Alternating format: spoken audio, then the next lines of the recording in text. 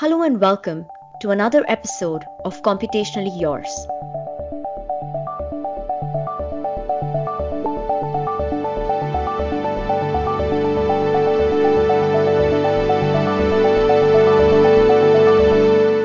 I'm Dr. Sabak Kadri. And I am Arshi Arora. You are listening to Computationally Yours.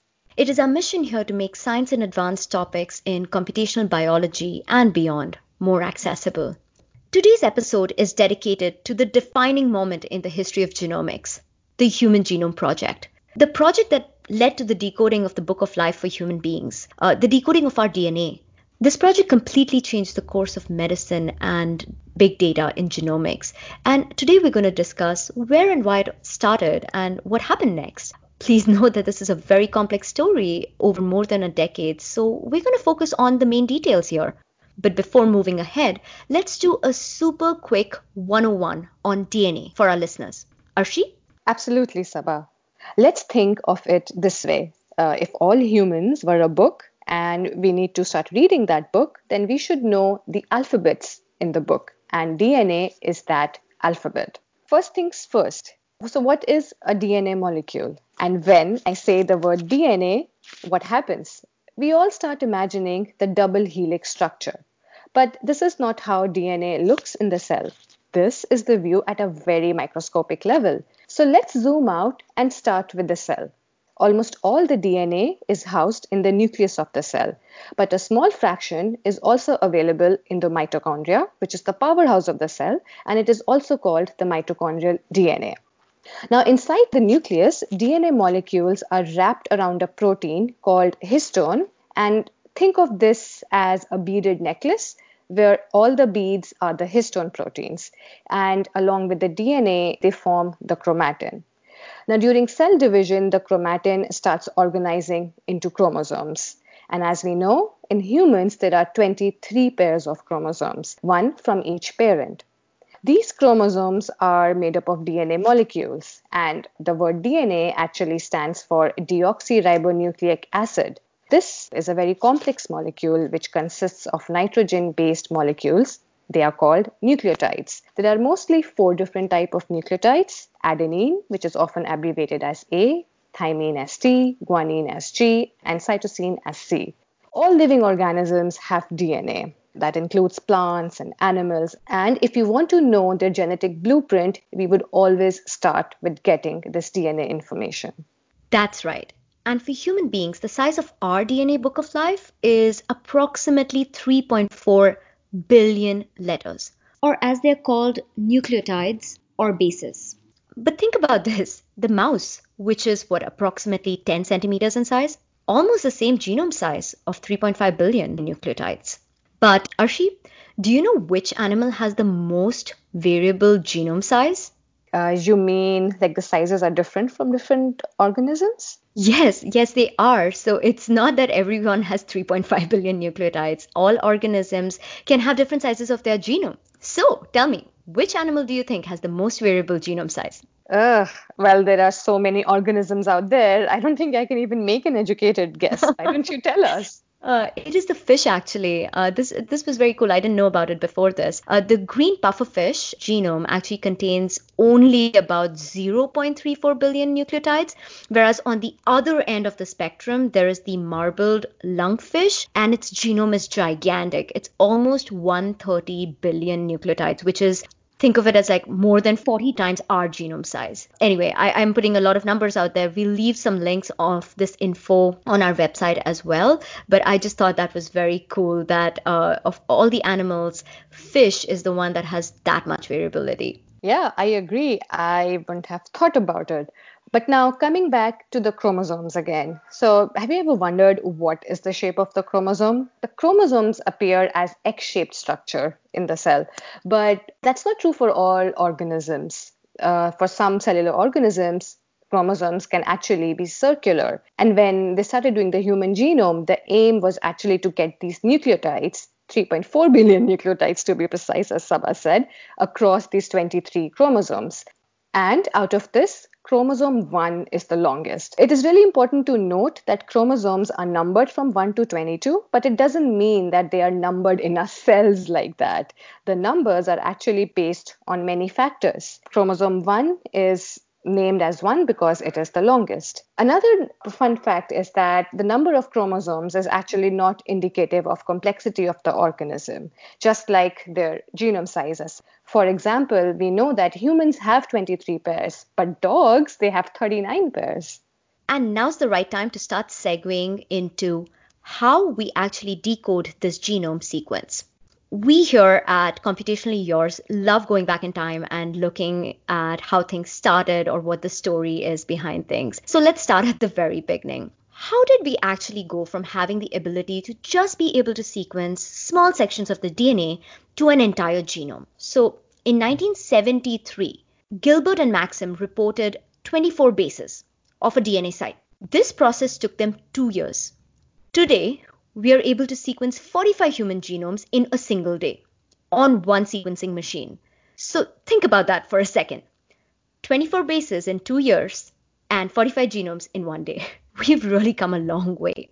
At a later time, of course, we'll go into the evolution of sequencing. But for now, for the Human Genome Project, you just need to know a couple of things here.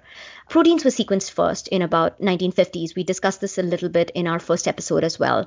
RNA came next in 1960s. But really the turning point for DNA came in 1977 with the dawn of Sanger sequencing. An improved version of Sanger sequencing is still used in labs even today. So if you really think about it, at the time when the Human Genome Project started in the late 1980s, DNA sequencing was actually just less than a decade old. Sequencing was being done by using radioactive slab gels, which were being held up against film, and then those films were being read to figure out the sequences. So you can imagine this was a really manual process. In those days, a PhD student's entire thesis would be just about sequencing about 1,000 base pairs of the genome. So by 1987, automated Sanger sequencing machines came about, which really increased the amount of sequencing that could be done to about 1,000 bases in a day. So at the beginning of the Human Genome Project around that time, the methodology that was used, which was called shotgun sequencing, this particular sequencing included fragmenting the human DNA into these large overlapping fragments. Those fragments were then cloned into these bacterial artificial chromosomes. They were called BACs. And then the DNA from each of these BACs was further processed and then underwent automated Sanger sequencing. So the final step in this process was taking these overlapping fragments and then trying to assemble together. And this was the process that was completely instrumental in the Human Genome Project. Oh, wow, Sabah. This was really interesting sequencing snapshot that you gave us about what was going on in 1950s to 1980s out there. So now let's move to the Human Genome Project itself. Why and how did we start this Herculean task?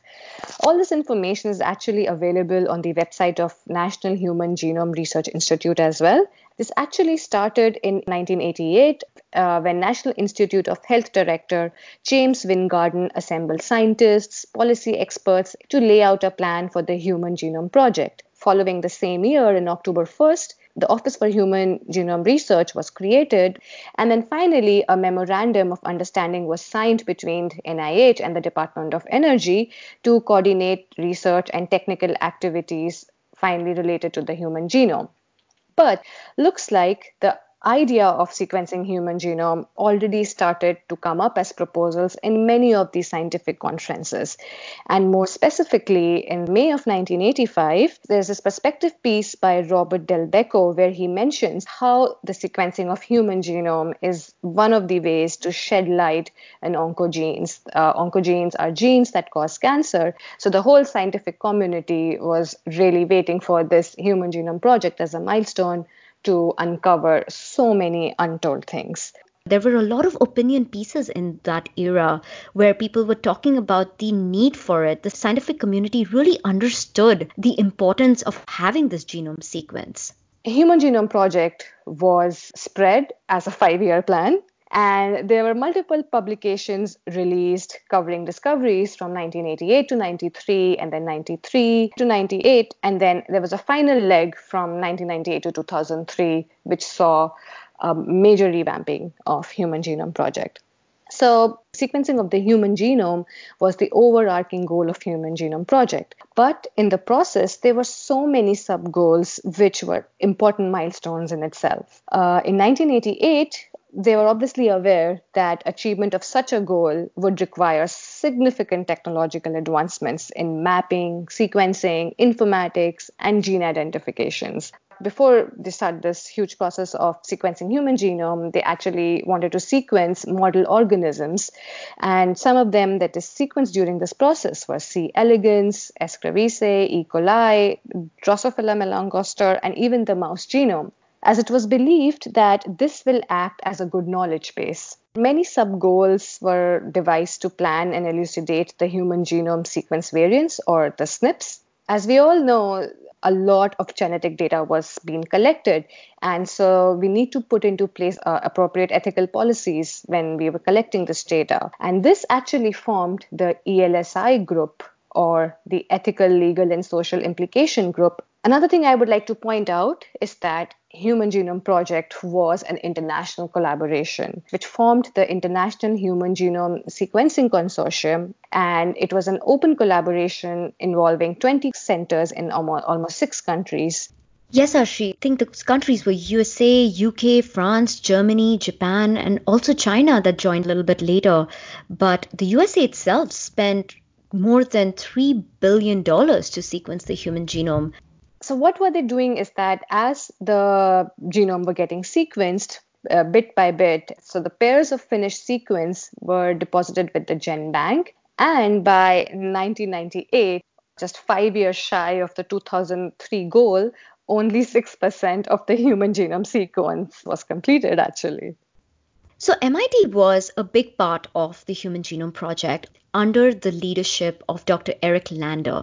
For those of you who might not know, Dr. Eric Lander is a pioneer in genomics and one of the leaders of the Human Genome Project. What is very interesting is that MIT actually contributed about 1/3 of the genome sequence. When I worked at the Broad Institute around 2012 to 14. In that time, I had the honor of hearing some Human Genome Project stories from Dr. Lander, and I wanted to share a page of that history with you. So in the beginning, labs were using extremely manual methods, like I mentioned before, with manually picking up these bacterial colonies and sequencing them. But then production really started picking up towards the end of the decade, with automated robots being used at the Whitehead Institute at MIT. But like Arshi mentioned, in 1998, only about 6% of the genome sequence was complete. In 1999, that increased to about 10%. But then, 1 year later, in May of 2000, there was a draft with 90% of the human genome. How did we go from 10% in 99 to 90% in 2000?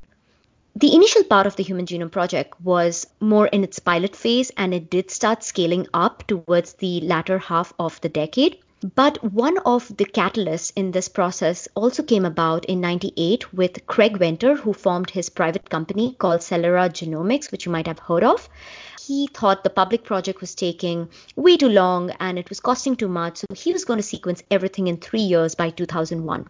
The only major difference was that he was going to make the results available to only paying customers, whereas the Human Genome Project decided that all its information would become freely available to everyone within 24 hours.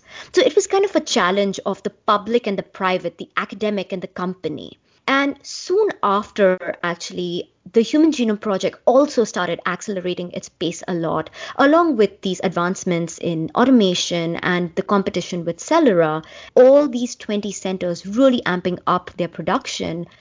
This is how ultimately in 2000, we had a 90% draft of the human genome, and both Celera as well as Human Genome Project got there together. The Human Genome Project published in Nature, whereas Celera in Science, and the final reference, which was about 99.3% of the genome, that came about in 2004. And here's a fun fact for you.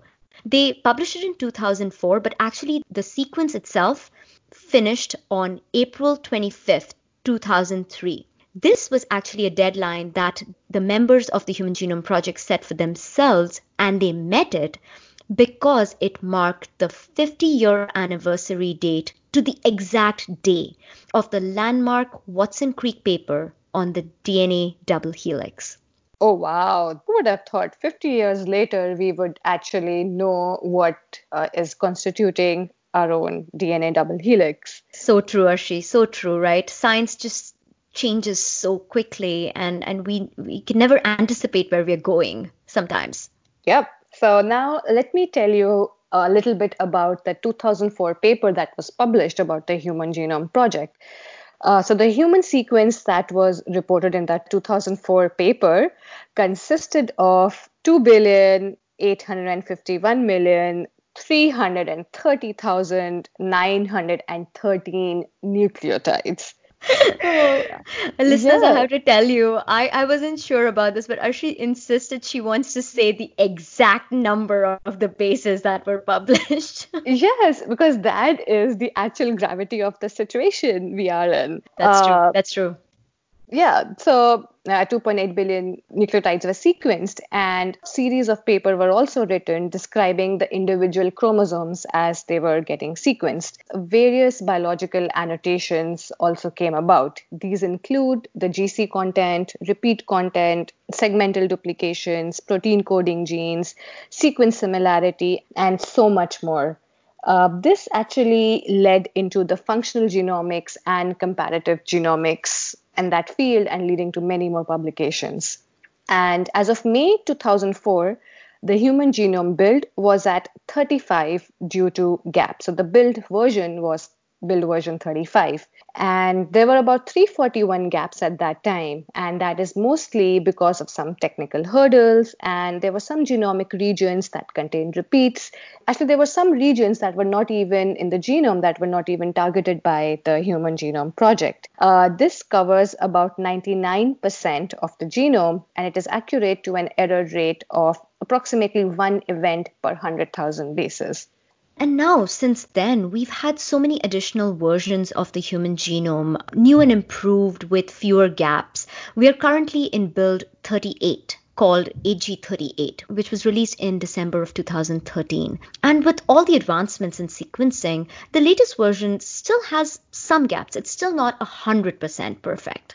I have to mention that the success of the Human Genome Project critically dependent on bioinformatics and computational biology advancements. And these advancements spread over advancements in databases and development of analytical tools for data generation, capture, and annotation. Yes, exactly. And at this point, I actually want to mention Dr. David Hausler, who is an amazing pioneer. He is known for his role in the Human Genome Project as putting together a team which comprised of Jim Kent, who assembled the very first draft of the human genome sequence, the 90% draft in 2000. He also developed the UCSC Genome Browser, which is known to every genomics person as the key resource to genome and gene annotation data. Dr. Hausler had previously done a lot of great work using machine learning models called hidden Markov models to look at genes in DNA sequence. So in 1999, Dr. Eric Lander called him up and asked him to start working on looking for gene sequences in the DNA draft.